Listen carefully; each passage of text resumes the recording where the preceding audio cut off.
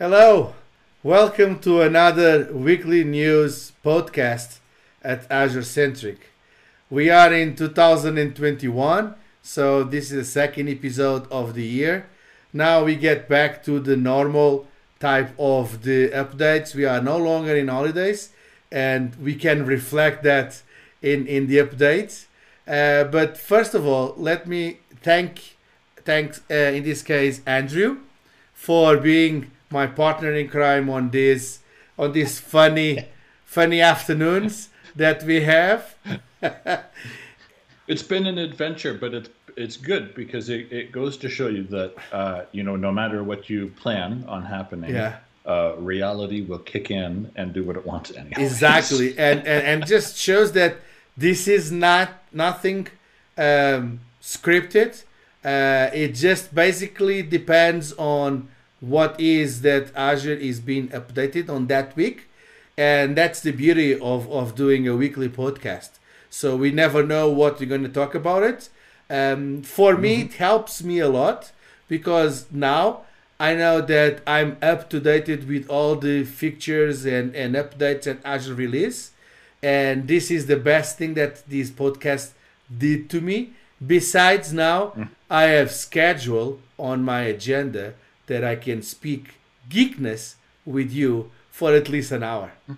And It is, yeah, and we're very lucky because we're very honored, very humbled. humbled. Yeah. We're very glad that other people tune in. So thank you for tuning in, and whether you join us on YouTube through video or SoundCloud or any of the podcasts, and I think you did some work here on. You've got Azure Centric up on Apple Podcasts Yes. now as well. Yeah, Yeah, and on Google yeah. as well. So So you can follow us on any platform. There is no excuse to follow us or to listen to us. I should follow you. You're right. You should follow the example because I'm following us. So Actually, I do follow Azure Centric on YouTube, mostly because one of the things we do, and this is the reason. So every week we always ask and we say, please like it, subscribe, leave a comment, and let us know what's going on. Because when you subscribe and you give us feedback, we actually listen to that feedback and we want to interact with everybody, right? So this is about community, absolutely, and we want to hear from you. exactly. So go to YouTube, hit Azure at Azure Centric on Twitter. Very straightforward, right? So I'm not by any stretch the king of social media. I think I get by, but I've been making a big effort to try and interact a lot more on social media. But if you're a little shy, lean in, leave us a comment, and I'll do my part too. I feel a bit shy on social media because it's all worldwide. Doing the videos for me is different because I always feel like we're doing just a conversation. Because we've been doing this for a long time. We would just talk on Teams or Skype, and we feel very at home, just chatting between you and I, and it doesn't feel too different to record it and add some screens and things, Absolutely. and then share it out with the Azure community, Yeah. right? But I think it's really cool that everybody tunes in. So thank you. That's all I'm really trying to Yeah. say. Thank you. Thank you so much for We all the appreciate support that you guys giving us. And again, I don't want to sound repetitive, but subscribe, just like us, comments, help us to just spread the word across this. Exactly. I have a new button that I'm liking very much. I have to get the direction right. I can do this. Yeah. I think it's more like it. More like it. So let's enough with with the funny stuff I'm right now. sorry. This is a serious pod. Come on. It's a serious podcast, It's very serious. Yes, we have a very tight schedule. To and it's follow all here. scripted. All scripted. Oh no. Jokes aside, let's start with this. So Absolutely. So there was a new VM released this past yes, week, right? absolutely. What is the VM, Andrew? Oh, look at that now. It's up perfect. So NCAS T4 V3 series VMs are now generally available. And these ones were really cool When this one came out, I got a little bit excited about it because this one is really built very specifically with the NVIDIA GPUs. Yes. That, by the way, the T4 GPUs from NVIDIA have 16 gigs of memory each, and the VM comes bundled with 4 of those NVIDIA GPUs, and we use those the video processing units specifically for processing machine learning and artificial intelligence, right? And there's a lot of underlying technologies that are really built on top of this. And, we've talked at length about different things that are utilizing that. Certainly when we think about Azure Monitor, Azure Sentinel, a lot of different products, even a lot of the Office 365 stack built on top of a lot of AI. And I think there might be some updates later this podcast, but I know previously we've talked about different chatbots, and definitely chatbots using a lot of machine learning and AI to interact with us, us humans. What I like about these VMs is they are really built for, like you said, machine learning and AI, because they are up to 64 non-multi-threaded. And this is going forward with something that we already discussed over here on the podcast, that is the tight partnership with AMD and Azure. So this is the EPYC 7v12, the Rome processor cores, but they are not multi-threaded. So, and that shows that because they are not multi-threaded, they are leveraging the 4.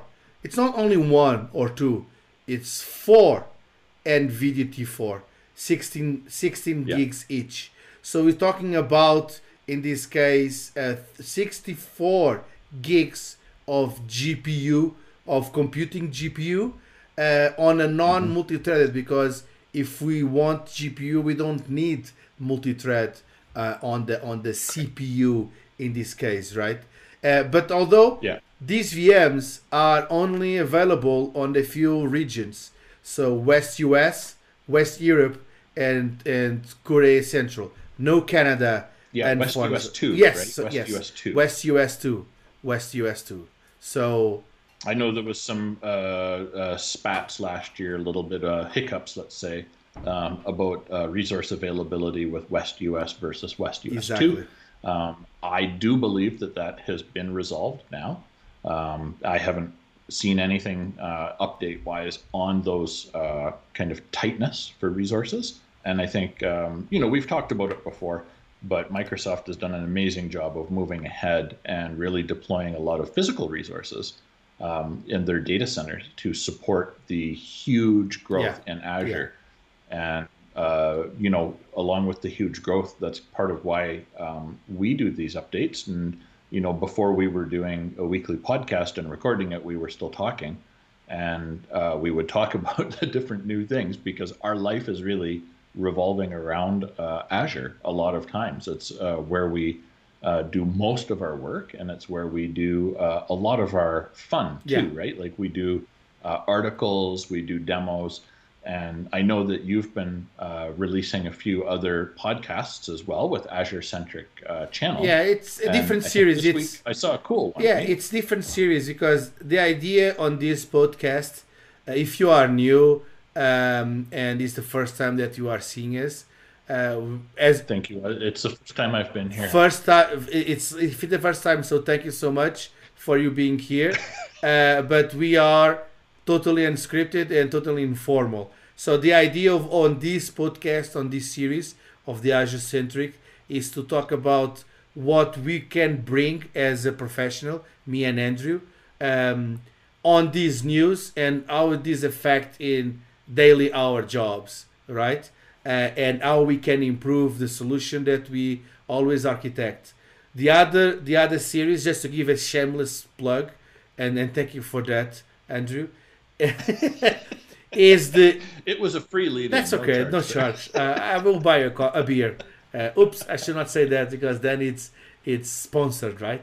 Sponsored by Andrew. You can come and buy me a coffee anytime. I look forward to our visiting restrictions being lifted, because though I do love getting together with you virtually, I cannot wait. And not to hijack your cool plug for your line of business podcast. Line of business now.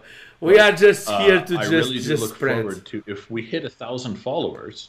I read about this, so if we hit 1,000 followers with Azure Centric, we can do live podcasting from mobile phone. Oh, So we can prop up one of our fancy high-res camera phones on a picnic table and have like a cheeseburger and a soda or something, and we can do a little podcast. We can do a special Azure-centric weekly news live or something like that. We can do some fun stuff, right? but eating right now a burger with minus something on the snow.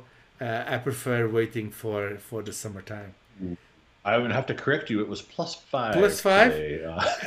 Today. Just to see, I just went to walk the dog and in the morning, and I'm here at the office working and now recording. So just to give you an idea. Well, this is true. This is true. So before I took us down our special ADD journey here today, you were going to tell us about a really cool podcast you did release this week, and you have some other adventures with Azure Centric going on as well. Yeah, Right? so the podcast is only this, right? I do have a kind of I create what's called the concept series that is it's very short, and usually it's just me that I'm going over some of the concepts. It will help them. It will help everyone. In this case, it help you if you want to go deeper on any of those concepts. Just tune that specific subject, and you can have more information about it. Although last week I released the first tutorial, and apparently everyone likes it because it's very much on this type of things that totally informal. Not the podcast, the video is about, it's only on YouTube. So if you are listening to us, I highly recommend going to see the tutorial, because tutorial I need to show something, and just by audio it's really difficult, as you can imagine. I'm not that fluent in English to just imagine are you clicking on Azure and all of that. But on the video I'm talking about creating a VM. It's 1 hour long video, just to give you an idea, but I go on every single option that they have. And yeah, so enough with shameless plug. I'm not here to promote the content. Just visit Azure Centric. Well, no, but I thought it was good to maybe do a bit of a quick mention on it, because it's something that you put a lot of effort into, and as listeners, we may not recognize sometimes how much work goes into it. But let me tell you, everybody, Marcos puts a lot of work into these things. It's not only me; it's me and you in this particular podcast, and as well, they put a lot of work, the Azure Centric team. Because the Azure Security, not the Centric team, the Azure Security Center, it's very word. Azure Security Center, they put a lot of effort as well. And as you can see on these December updates. So pretty cool. Yeah. So it takes them a while to go from preview to GA for these, right? General availability, because now this one's pretty rapid, I think. Yeah. But there's also, in terms of Security Center, this one is a smaller update. That said, there's some really significant things in here, right? Yeah. So one of the ones I know, I'm going to jump down on that list a couple, because I get more excited about Azure Defender. And I know we were talking earlier, and I can remember across a couple of hours that the Azure Defender is the new ATP. This is the rebrand of ATP, right? So there's a lot of power behind Azure Defender, and they've added now Azure Defender for DNS and Resource Manager in preview. Yeah. So that's a really powerful thing, and it helps to gain alerting and insights because that data collecting is one thing, and it's good to aggregate that within Azure Defender, of course, because then it becomes visible. But that's the part I get excited about, is how the Azure Defender teams have developed the visual reporting and the scoring to bring those higher criticality incidents up to the top for us. And it makes it a bit easier for us to find problems and identify them. And then, of course, we can base alerting and incidents off of those higher priority challenges in the environment, Yeah, right? absolutely. So, yeah, sorry, I get excited No, about no, that. that's okay. That's okay. What I like about these updates that it seems that they are too far away is every month they're doing these updates. So that's why at least on one podcast per month we'll talk about those, and we talk about those concisely. It doesn't mean that they've been only releasing in January, because this is just a resume of all the updates that they've been doing. But the one that I like very, not one, the one that I'm getting exciting as well is this new security alerts page on Azure Portal. So if you are familiar with Azure Portal, sometimes you will see something saying, "Hey, there is a new way to look at this, or an enhanced way to look at this." Again, this is in preview. Don't forget about that. So Yeah, that's true. the importance of preview is you get familiar with the layout. It doesn't mean that you cannot use it. Of course, you can use it, but you have to think about. In this particular case, it's not possible to deploy in production or in dev, because it's a portal. Is Azure. You can use it, but you need to remember that if they misplace the thing that you are looking for, it's because it's in preview. Okay. And I have a funny story about that, because it happens to me on several customers, and happens to me last week when I was recording my tutorial, because while I was recording my tutorial, I see exactly the same thing on virtual machines, for example. They say, "Hey, there is a new way to deploy the virtual machine."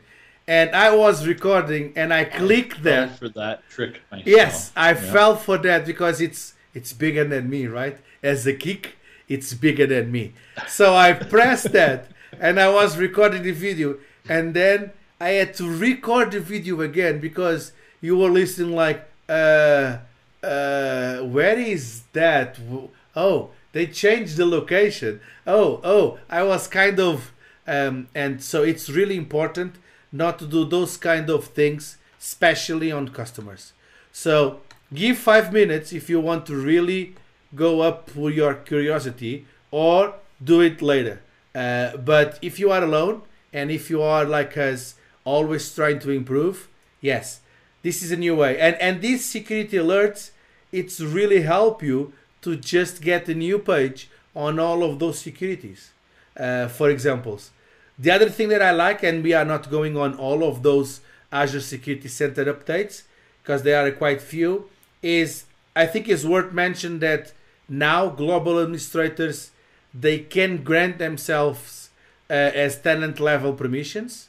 It's just worth mentioning that, because you were not enabled to do that before.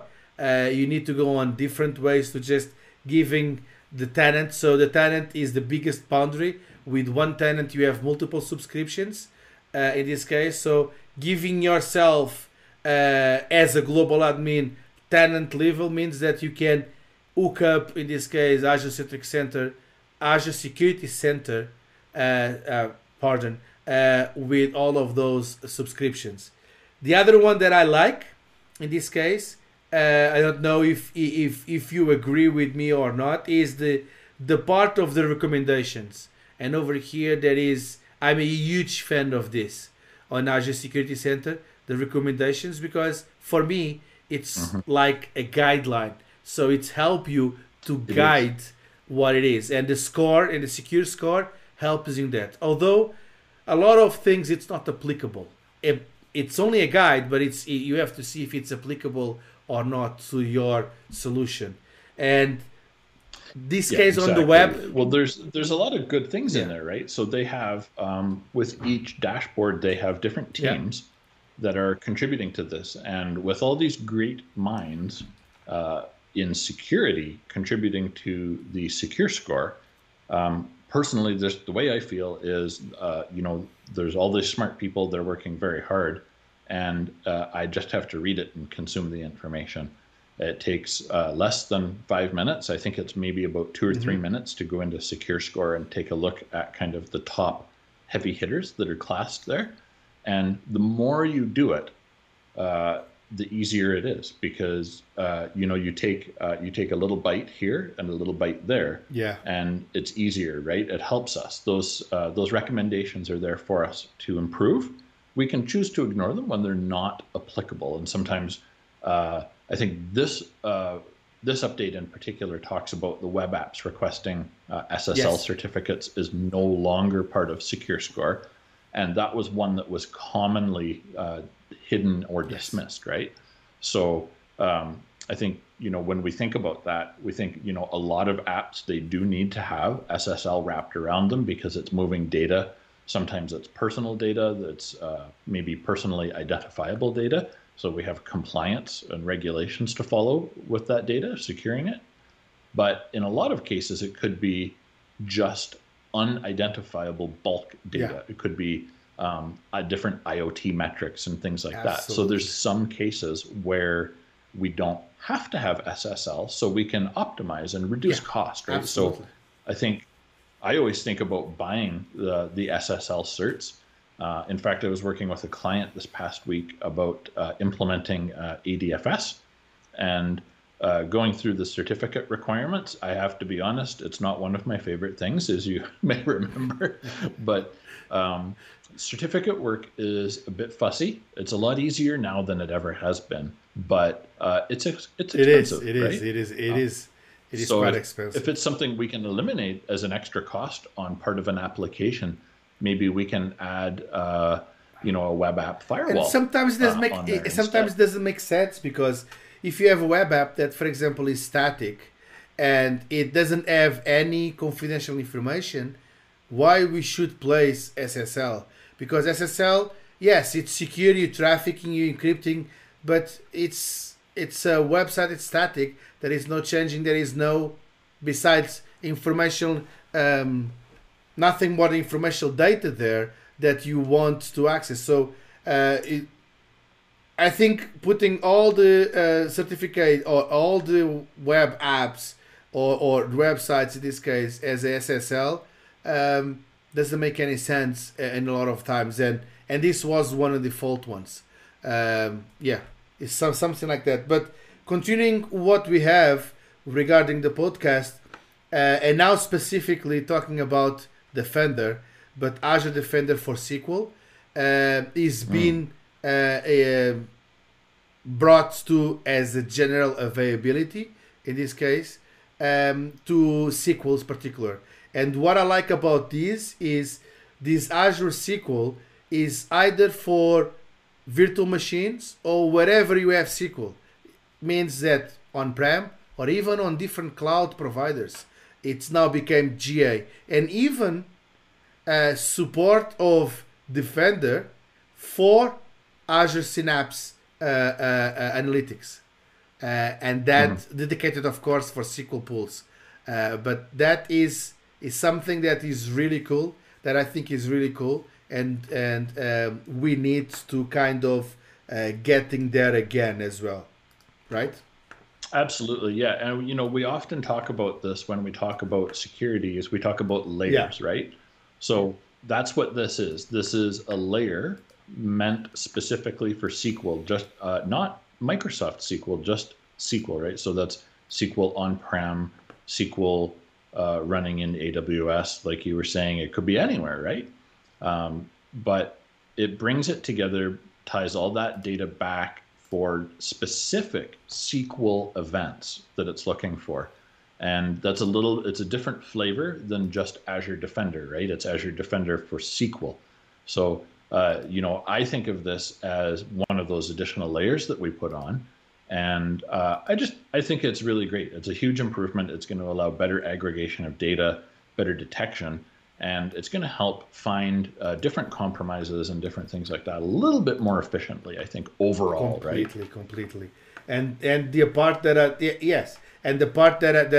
I like is it's attaching that to something that you already talked about. It is the ATP, all the effort that Microsoft is giving to the ATP, And that is the part that I see a lot of value, because now it's not only the service that you have, and sometimes it's extending that to the other platforms, because multi-cloud is something that we need to address almost daily. At least for me, I address that daily. And it's the extension of, yes, you can have very secure environment on Azure without any problem, but sometimes it's not only that you need, is something else that you need to extend, because either you protect everything or almost don't protect anything regarding the all the attacks, and it's enough to have one SQL outside of your environment that is not protected, that will probably it will be exploited. They are very smart regarding that, right? Absolutely. So the bad guys are just as smart or smarter than a lot of the security architects and engineers working in different industries. But these are really smart people Absolutely. as well. So we have to respect the kind of the battle, and we have to just be cautious and just be aware that they're working hard at compromising us, and we're working hard to defend against those compromises, Yes. right? So it's about, again, we have those layers, we have different considerations, but you're right. It just takes one little compromise, and it's the wedge, right? So they get one person's account, then they're going to keep working on that until they get someone else's account, until they get an admin account. Now you're in some hot water, because now we have admin access, right? But this is the layer that's meant just for SQL, no matter where it is, hybrid, on-prem, off-prem, cloud, Jupyter. I'm not really sure where else I can go. We've got lots of different locations we can run this, and it's going to be specific, right? So there's a lot of really cool stuff with this, and again, extending the strengths of Defender. Yeah, exactly. Moving on, we have now the views change and scale with application change analysis. It's now in public preview. Let's start with this one, saying that is public preview. So I think that if you are already one of the people that are listen already, one of the usuals, you know what I'm going to say in this case. But if you are new, and again, thank you for that. Public preview means that we are not in production.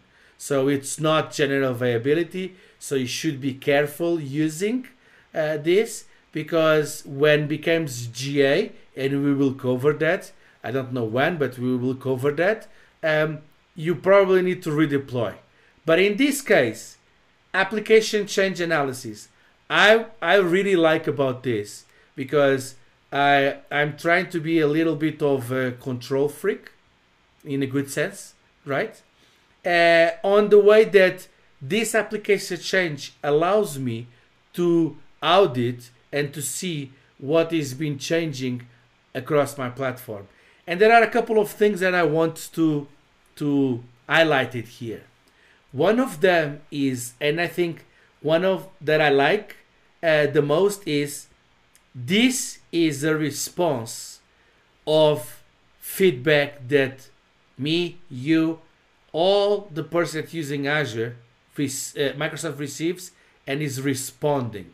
And they even say that we receive strong feedback that the limitation block managing multiple resources and view change at scale. So they are saying, they are acknowledging that they receive feedback. And this is something that every single week on this podcast we are saying, please, even if it's in preview or if it's not in preview, use the methods. If you have some difficult, let us know and we'll help you with that. But use the normal way. If you don't like it, say why you don't like it. If you like it, but you think that is certain way some limitation, yes. And I'm really excited about this, because this is one of the, as an MVP, we get a lot of feedback and we have direct access to the product group. And it was one of them that I did say to them, say, hey, you have a limitation on your application change analysis, because if I have a lot of subscriptions, I have to move from one site to another. It's not practical, basically. One subscription to another, it's not practical. So now they listen to that, and now they make it this way better, right? Absolutely, yeah. So I think the Microsoft teams, now I don't have your inside track there, but one of the things that I really respect about Microsoft and the different product teams is that they seem to take the public view and the public opinions that are submitted to heart. Oh yeah, very seriously. They do something very right? seriously. Absolutely. Well, it's a big deal because these are the people buying the products, and these are the people using those products and services. So they want them to be happy and buy more things, right? So this is about economics a little bit, but it's also about good service and making good services and products. And Azure truly, and honestly, we're not affiliated other than, I'm credentialed, Marcos is credentialed, and Marcos, you're an MVP.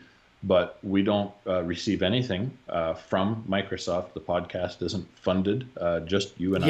A little bit of love, some cinnamon spice, and everything I think they say.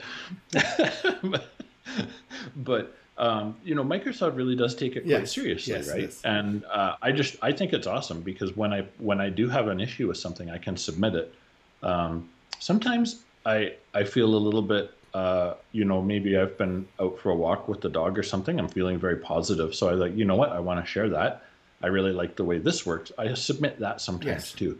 And I think that's important because we do need to tell Microsoft product and development teams about their good work. Absolutely. Not just in our podcast, should we sing the praises, but if you have something that you love about Azure, by all means, use the feedback button and tell them how much you love it, because maybe somebody else said they don't like it. And they need to know that somebody does like it and somebody doesn't like it. So they have to measure those things. And this particular one, what I like about this is this goes way beyond on what they are saying, because I see a lot of value on this. So we already covered on over here at Azure Centric, for example, different ways that our subscriptions are important and should be designed since 01. We had a special episode that we talk about the importance of subscriptions, that we went very deeply on that. I had the concept a series, in this case, an episode that I talk about that Azure subscription as well, just to reinforce how important it is. And for example, this is something that when you apply this, and even if it's public preview, you are not affecting anything. You are just collecting information in this case, right? That's correct. So it's kind of, it's a bit, I'm going to say sideways to our usual preview warning, right? So usually we say preview, just stay well away from your production. But in this case, it doesn't actually, I'm going to say consume resources so much within your production environment. It's about reading the data that's already collected, that's already fed in. So in this case, if you configure and you join everything in together with your different subscriptions, this can make it a lot easier to see changes. It's just a flag. And as it's just a flag that you are saying that if change, please notify me. And that's where I was saying in this case is like, even on way that you deploy this, is you should deploy this on the central area to just not grab all the informations across different subscriptions. That's why it's one of the updates we have this week that I'm really excited, because I was one of the people saying that they need. So let's talk about that for a second, right? So in this case, because it's one of these kind of a weird update a little bit, right? About where we put it, because it's in preview.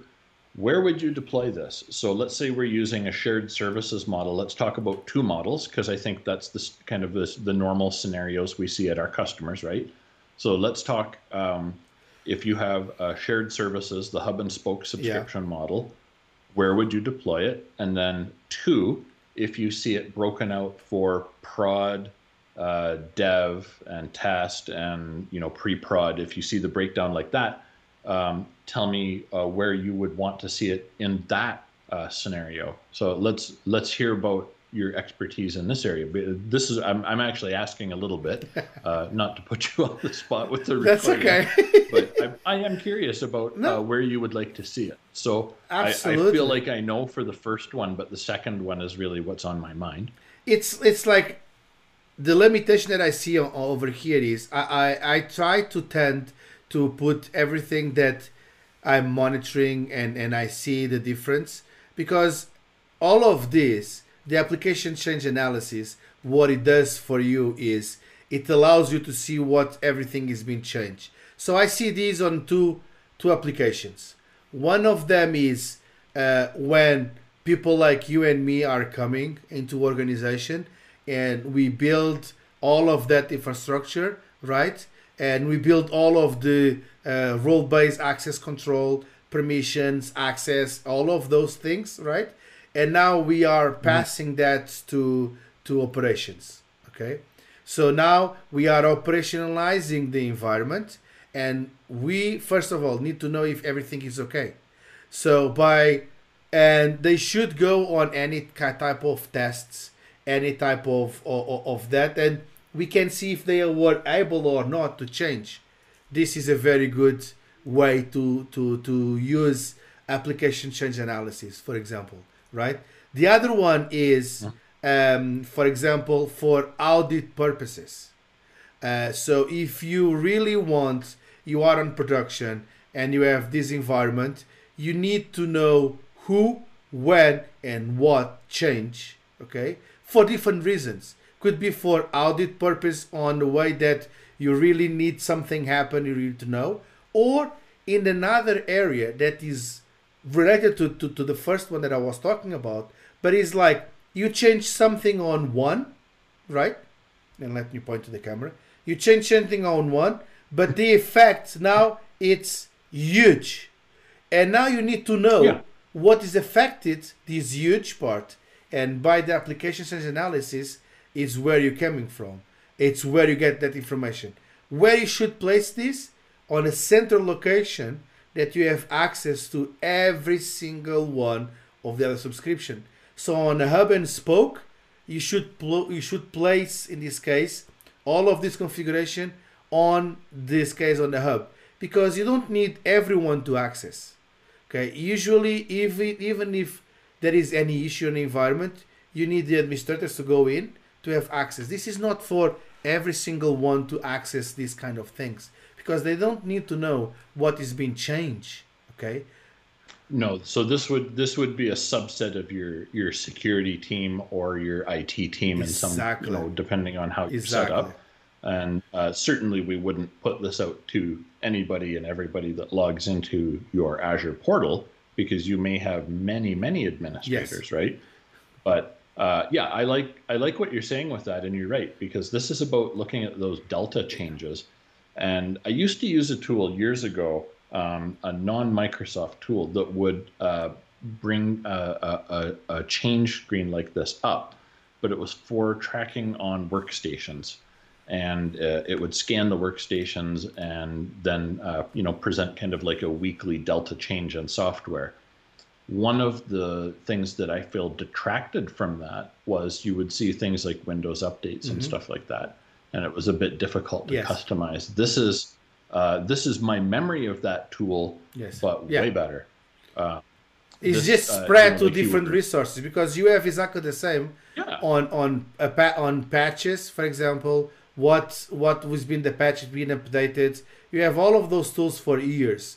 In this case, this is being brought to the entire Azure world, that all the resources, it's available there, right? And that's the part that I like about this. Yeah, and it's big because you'll see those changes, because we may not see something impact from that change today. It might take a while, it might be a couple of weeks until somebody runs a process in an application again. And all of a sudden you go, oh my gosh, what the heck is going on? But now we have an audit log, a change trail to rely on for that. So Yeah, very So good. moving on to the one of the now it's become a, a normal one to speak about on all of our basically episodes. It's about Azure Automation. I think it's one of the services that is growing or is spreading across different regions tremendously. Every single episode almost we are talking about this. Even if you can quantify the top features or the top services that we are talking all the time, I think this is probably, if it's not top one, Yeah. is top two. Azure Oh, it's up Automation. there, isn't it? It's now available on our friends at the United Arab Emirates. Now I got my lesson. North. Yes, exactly. Yeah, they're north North region. Yeah, and you're right, because this is definitely one of our frequent flyers. But it's important that we also do see it in here on a regular basis with the updates, because it's really one of the underlying services that powers other features in Azure, right? So, the easiest and cheesiest, I think, is like the alerting, right? So we're going to be using a little bit of automation for monitoring and alerting, things like that. I think of runbooks and schedules and things like that. So automation is really one of the ones that just powers everything else that we love about Azure. But without the automation service, we have to jump to a different region that does support it. So we may have increased costs. So congratulations, UAE North customers. Exactly. And talking about regions, Azure Automation. Talking about regions, and this is a very good segue to the next one, is our friends at Chile.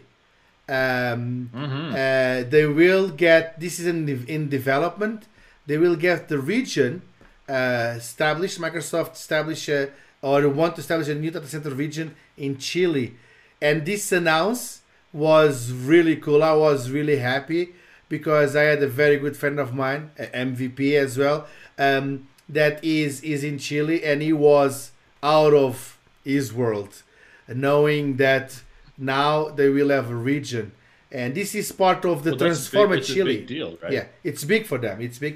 Yeah, and this. Yeah, so this is part of the bigger movement, yes, right?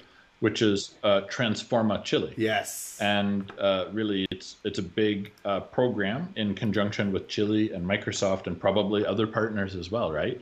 But they're building the data center region, but they're going to be employing like tens and tens of thousands of people, and I believe in the article here they talk about reaching 180,000 Chileans. Yeah. That is putting a lot of people to work. It does, and it's more than that because it's the after effects, right? So one of the things that you and I are both a bit passionate about, my little rebuild project this past summer had some solar components to it, and you're getting into that as well. And we have a bit of a passion for renewables, right? Not just energy, but things that are sustainable and all that stuff. Of course. So I want to do stuff more than just today. I want to do it tomorrow too. So we have to think about what our impact is. And Microsoft really has a full culture of renewable resources. More than that, they've committed to saying that they're going to be carbon neutral. So I think we were talking before. We said Denmark, I think, was the previous announcement for a data center region. They were going to add a new one. 100% renewable energy. 100%. So what are they going to do with the Chile region, my friend? Is it going to be all, based on coal and burning dinosaurs and things? Or what are we doing with this? It's 100% supply, in this case, renewable energy. This is the new policy of data centers. But what I like about this is just to see that, you think, but it's Chile, it's a small country and everything else. It's not that it's a huge impact for them, and that's the part that I was talking about, and my friend present me with the announcement that was, in this case, kind of a month ago in December time frame, that they were talking about this situation in Chile, and with this investment, Microsoft is investing. They are with this data center. they are estimating in this case that because of this data center there, they will have 11.3 billion in revenue for the Chile, for the country, with an estimate of 51,000 new jobs inside of the Chile economy. But this is not directly related to data center, because we know that Microsoft is highly automated. These are the related pieces, right? So somebody has to service the wind turbines or the solar panels, the water generators. And it's not only that. Like all of these different things. It's not only things, that. Right? It's because you have now a region there. Now let's talk about technology and architecting. You have low latency. You have a huge capacity of compute. In this case, cloud computing, right? Besides other services, it's an entry point for a lot of organizations that they are in Chile to get into the world, especially on the Azure backbone or Azure fiber. So it's a lot of that. That's what they're bringing to Chile, right? Is that backbone? Yeah, and because of that, partners, other companies, and all of that. That's why they are preventing that, or predicting that. Yeah, so there's going to be new partners coming out of it. Partners, Microsoft partners that have maybe had a bit of a struggle in Chile because they haven't had that low latency, right? So that's going to give an M365 demarc there as well, for example. No doubt, because the Azure data centers. So it's going to mean email is faster. Teams will have much lower latency. So video calls like the one we take for granted here between you and I, but maybe they struggle a little bit with some latency problems. And I remember what that was like before we had any regions in Canada. And even once we did have regions in Canada, we don't have a Canada West. And sometimes that can be a struggle depending on what's happening with internet infrastructure. But again, extending this infrastructure into Chile, it's a big deal. It's a game changer for them. It's going to really give a bit of a jump start, I guess, really, right? So, and just to finish, businesses that maybe didn't have anything to, a good access to compute resources at a low cost. If I know Microsoft, and I don't, but I feel like they'll probably offer some incentives for new business or young businesses wanting to join Azure. We've seen it before. We've seen those different, migration sponsorships and things like that. So I'd be willing to bet we'll see some of that happening in Chile. So that's really awesome. Congratulations for your friend. It's so exciting. I remember how exciting it was for us, for Canada. Exactly. That's the part that I was saying. Just to finalize this topic, is we were exciting. I was like, I think we even went out of dinner, if I remember correctly, to just celebrate that Azure was coming to Canada with 2 regions. And just to add that, this is, if I'm not mistaken, the second region in South America. Because so far they only have Brazil South. That's right. So they don't have any other region in Azure in South America. So again, it's really, really excited. Moving on, and now going to a little bit more to we'd always talk about monitoring, cross-resource queries between Azure Monitor and Azure Data Explorer in public preview. Do you want to explore that? I can try a little bit, yeah. So this one, about Azure Monitor, I've never. I don't want to put you on the spot, but like you said, kind of a payback. Well, maybe a little bit. Okay, I might have bit that one off earlier. That's good. So this one's actually really cool, and when we talked about this one earlier this week, it was really fun because this is kind of the extension, right? So the cross-service query between Azure Monitor and Data Explorer is going to allow deeper investigation of issues. So one of the things we were both kind of excited about was the ability to export the logs, right? So now we can join in things. So we'll have sometimes not everything is in one spot if we don't have it all joined to Sentinel. So if you're not aggregating everything in an interface already with Sentinel, this is kind of part of the way there, but this is also part of your investigation when you're using Sentinel. So you can now export that query, and it allows you to bridge between Monitor and Data Explorer. So you can use that to kind of exploit a little bit deeper investigation, store the data, and dig down into it a little bit, import it to another tool or go manual if that's what you're going to do. And we've talked before about security experts, and I lean on them heavily. I know you do as well, in different expertise situations, because it never ceases to amaze me when somebody opens up a log for like a firewall or something, and they just look at the raw log and they understand exactly what's going on. That is very impressive to me, because it's the human computer really at work. And sorry for the sidetrack on that one, but I just thought it was really cool. So shout out to the security professionals there. Thank you so much for supporting us, because it's not easy these days. We have a lot of compromises, right? And I think one of the things that we talked about earlier with this was it's another way to help support some of the findings that have been coming out of the whole SolarWinds exploit. I know major companies have been fighting this, and certainly Microsoft publicly disclosed that they too have been fighting this battle. But not only have they been, fighting through that on their own, they've also been releasing tools to help support with.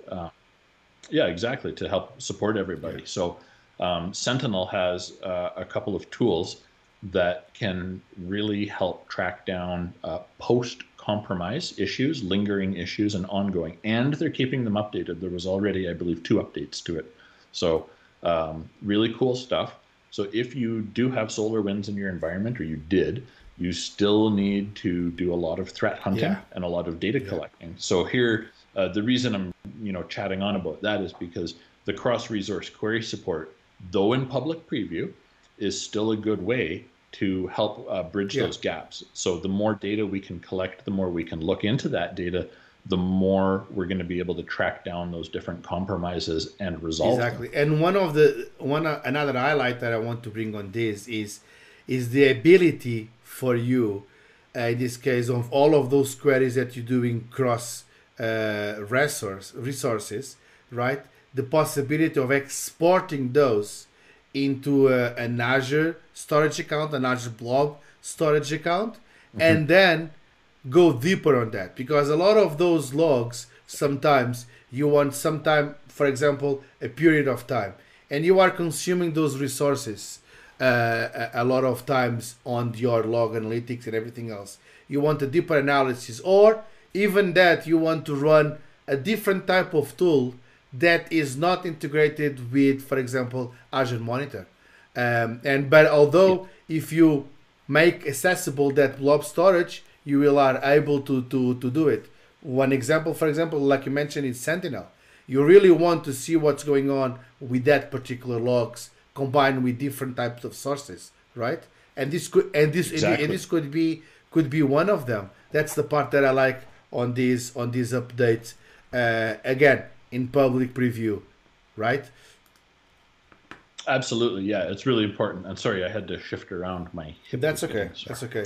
I'm going to use that segue to just move to the next one. Azure Health Bot in GA now, and this is another one that is really, in this case, important. And the reason why is we are living in this, right? Absolutely, yeah. So we've talked about this before. Yes. And this is kind of the extension of that, right? The next step, I guess. Yeah, absolutely. So I'm going to come in for the 1-2 punch on the companion to this. So I'm just going to give you the heads up ahead of time.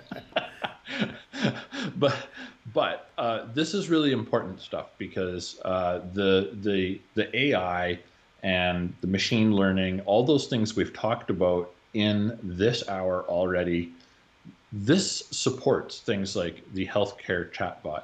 And this is, I feel strongly about this. I've said it before and I'll say it again. this is part of what I feel is Microsoft's commitment that they've made in community and being a responsible organization, helping healthcare professionals get back to work and stay at work. So they don't have to sit on, a chat system and answer questions. We can put a chat bot in charge of that. And if I know you, you're going to pull up some numbers for me and back me up on that one. Yeah, and like we already going to talk about it. This is coming in something that Microsoft used or adapt during the current situation of the world to create what's called the Microsoft Healthcare. In this case, or the Azure Healthcare. So Azure Health Cloud. So basically, the Azure bot, what impresses me is there is a way deeper blog, like you mentioned, on the same time frame, although it's related to the announcement of the Azure Health bot, Outbot. So what does that mean?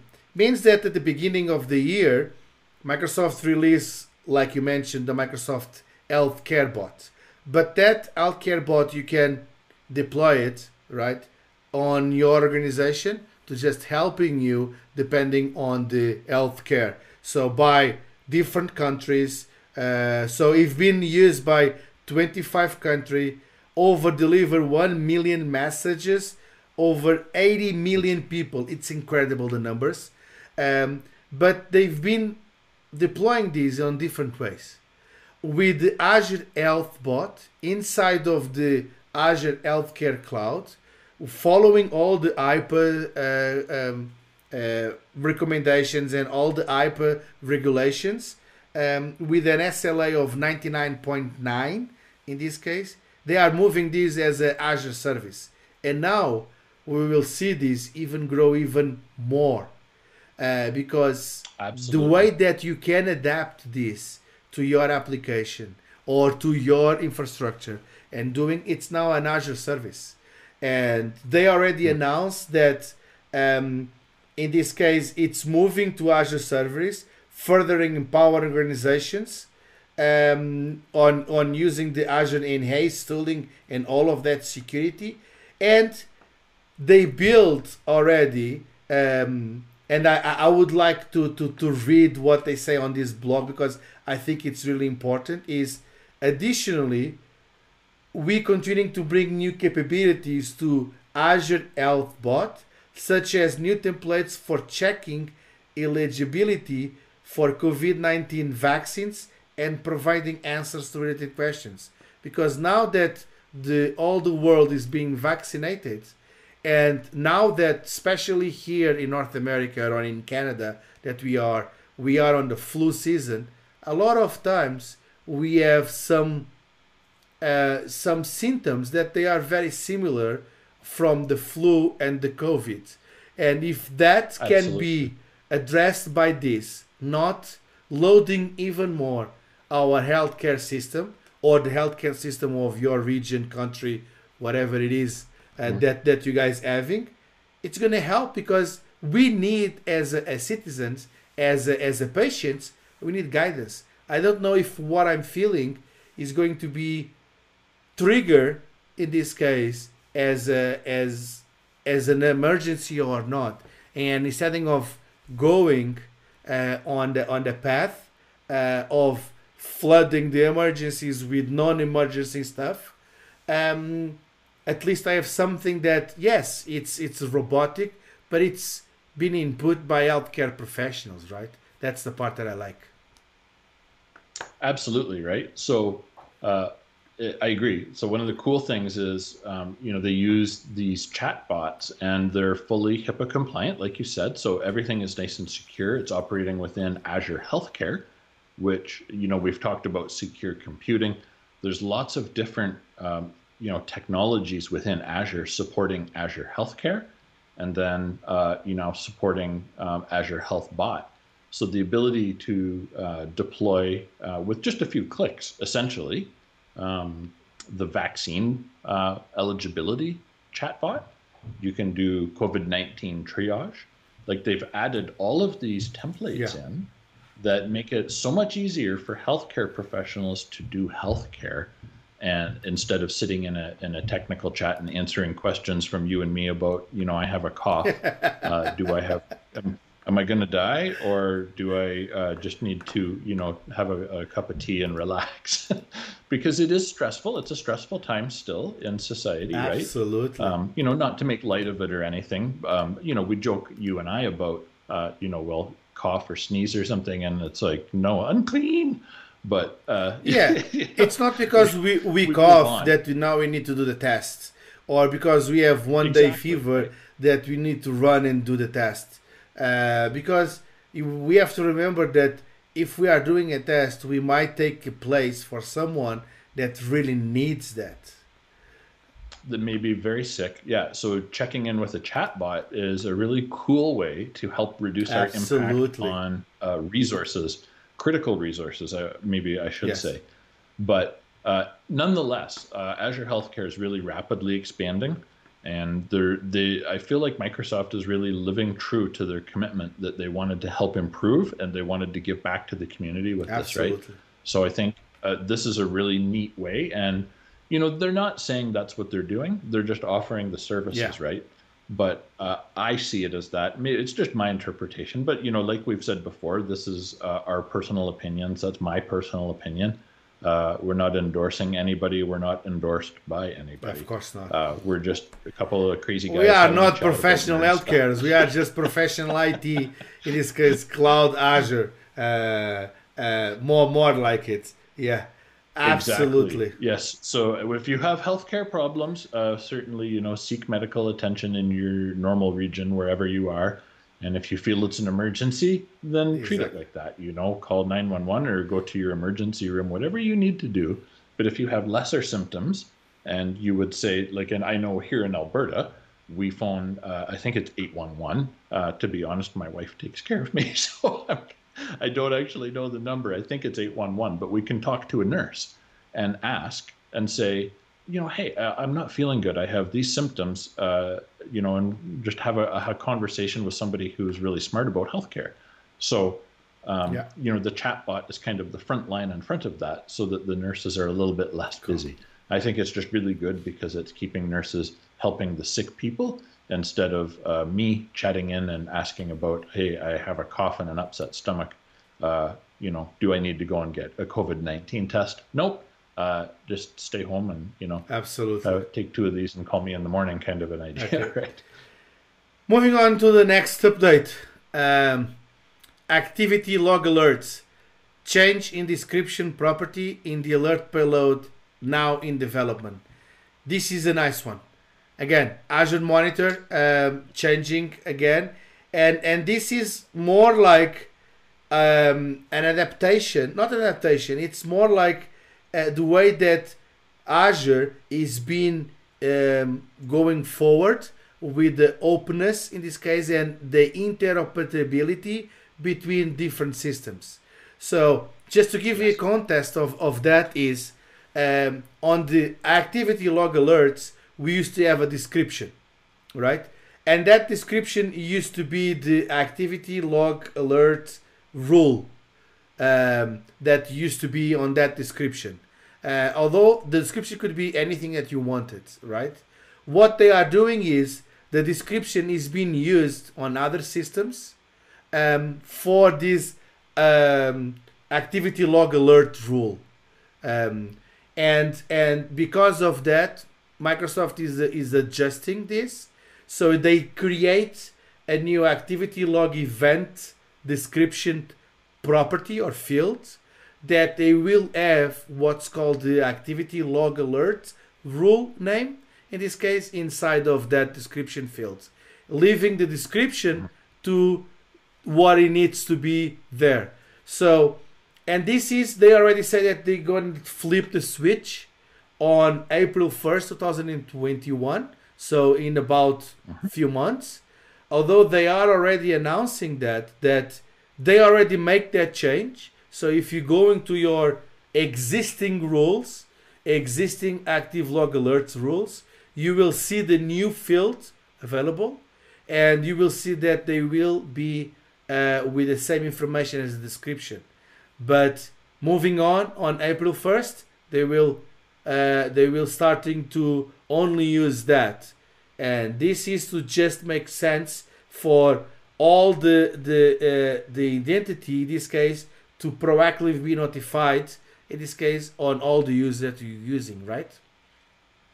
Yeah, so it's good because we're getting kind of 3 months Yeah. notice on it, right? And it's going to allow everybody to go in and update. So you can, you know me, I always think of updates in two ways when it comes to the rules. One, you can edit your existing rule, which sometimes you don't want to do because you may not know the impact. You may want to create a new rule with the new conditions, the new field, and then flip things Yeah. over to using that new Yeah. rule. That way, when something doesn't work, you haven't impacted your whole set of integrations, Absolutely. just Yeah. one thing, and it's only one at a time. So that said, yes, go in. It's going to impact. I think in the article they talk about, make sure you check that your action rules, webhooks, logic apps, and all other configurations. So monitoring can have a lot of integrations, especially going out to different ticketing systems, paging, things like that. So there could be potentially lots of people that need to get some updates done this quarter. Exactly. For that. And this is only, I just want to reinforce one thing is, this is only apply like for all the things that you mentioned, Andrew. And I'm going to say again, alert rules, action rules, webhooks, logical apps, or any other configuration where you are using the description property or field to just trigger or to just work. You need to replace that with the activity log event description. Like you mentioned, the best way to do it is copy, in this case, the rule that you have, or duplicate the rule that you have, change that field or change that property to the active log event description. And you should do that before the April 1st. And you are tested, of course, and everything is okay. You can even decommission right now. It's not because this is in development that you're doing, because from now on, in this year, do you already have that field available there? So please do that before the April 1st, because I have no problem coming to you or me and Andrew and say, yes, we need to change the rules because you are using the description field and because you are not going. I'm gonna blog about this to how you can do that, and I'm sure that Andrew is going to do that the same. But it's just a matter of to notify you. Is Azure that is notifying us to achieving that, right? Absolutely, yeah. And it's nice because we get a little bit of notice with this one. It's not super urgent, although it is very important because it's monitoring. And monitoring is, I always consider that one of my critical services. Because without it, we don't know when other critical services go down. Again. So we could have a little bit of a hot pot problem there. So let's not worry about that today, though. So we have, I think, one more update to talk about, right? Absolutely. So we have something kind of cool. So the built-in Azure policy support for NSG flow logs is now available. Yes. So I think you and I chatted quickly about this one earlier, and we were kind of excited about how this is really the next step, and it's going to make aggregation of logs again one step closer to perfection, right? So it helps us to bring the NSG. So I'll remember this time. I'll break that down. Network security group, the logging from the network security group, the NSGs, into your other systems if you need, right? So the audit policy, so the flag NSGs without flow logs enabled, and then also deploy if not exists policy, enable flow logs on NSGs where that is disabled. So out of the article, it is really cool. There's actually a tutorial link for it. And again, Microsoft does just an absolutely amazing job of providing learning resources, emphasis on learn, or Microsoft Learn, which is part of Docs now. So there's a lot of support within Microsoft. We talked already today about community and giving back. Microsoft has a very big learning emphasis as a culture, I feel. Yeah. Not just a couple of departments that support it, but certainly there's more than one department building documentation. And I think this week on Twitter, I saw there was a couple cool changes with that too. I think you're smiling a little bit. I think you know what I'm maybe hinting at. Some cool people came on board to Microsoft to produce more documentation and learning material. Amazing stuff. The world's really evolving. And this is part of that, right? So the NSG Flow Logs is now in GA, which means go ahead, it's in your production tenant and you can use it. Just to go a step back on this, this is something that they announced in February last year. In this case, February 2020, so almost a year ago. And this is something that the flow logs, what it is nothing more than is a feature of the Azure Network Watcher that allows you to log inform about your IP traffic flowing through the NSG. So NSG is nothing more than, to be very honest, a layer 4 kind of a very simple firewall to just control the traffic between east to west. So basically, it's not a complete firewall or a layer 7 firewall, application firewall. For that, you have Azure Firewall and other ones as well. But it does the basic stuff of controlling up to the protocol and the port.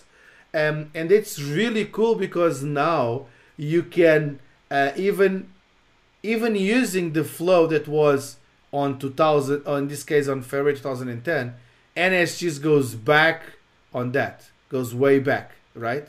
So even on deploying this by a policy now allows you to have what is being enabled or not, because it's just not going there on NSGs manually or not. It's not what we are saying, and go there and flip, in this case, or enable the flow, the flow logs, right? That's true. You have to see it. You have to use it. It's not like, oh, let's generate more data if we are not doing that. It's really cool. We can make now with policies. The part that I like about this is you have two ways to do the policy, Azure policy, on the audit policy or an enforced one. And if you are audit policy, basically what you're doing is a report saying, hey, you are either compliant or not compliant.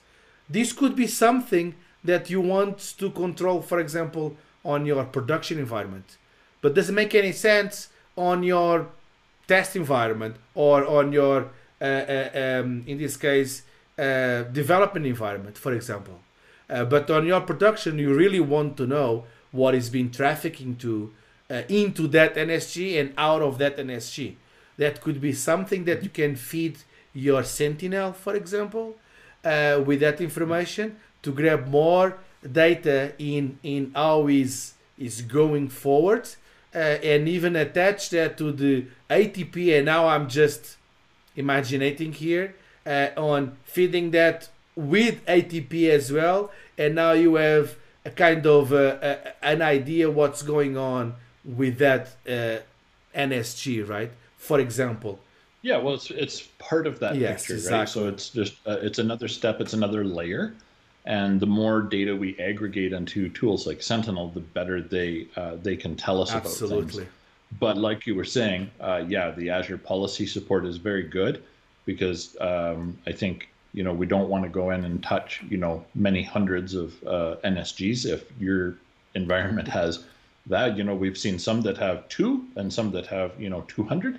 So whatever your organization size is, it's not always representative of how many NSGs are in your environment. It depends on how things are done.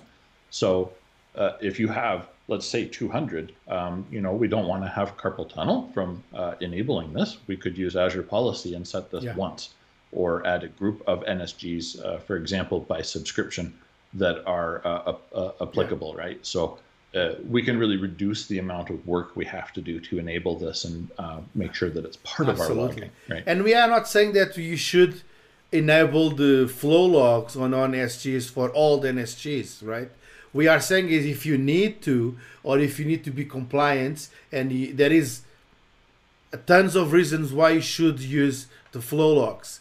But if that's not applicable for you, at least you have documented what is being turned on or turned off. And if you want to enforce that, then you can enforce that without any problem, right? So yeah, absolutely. Yeah. We come to the end of our podcast.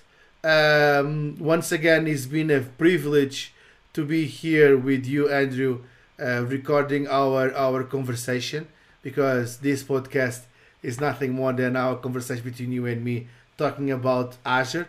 At least we have something that we can guide us is the Azure part of it. Thank you for listening and making the time to listen to us and or watching us to the YouTube channel. I'm going to ask you one more time to just subscribe.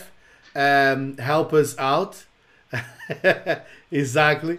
You like that button, right? I love it as well. I'm loving the animation. That's well done, and I appreciate the work you put in for that. But it does matter. Let us know. Give us some feedback, and thank you so much for joining us. Really appreciate it, and thank you, Marcus, for having me. And I hope I can see you, or I hope we can see you on the next podcast. So thank you very much, and see you next week.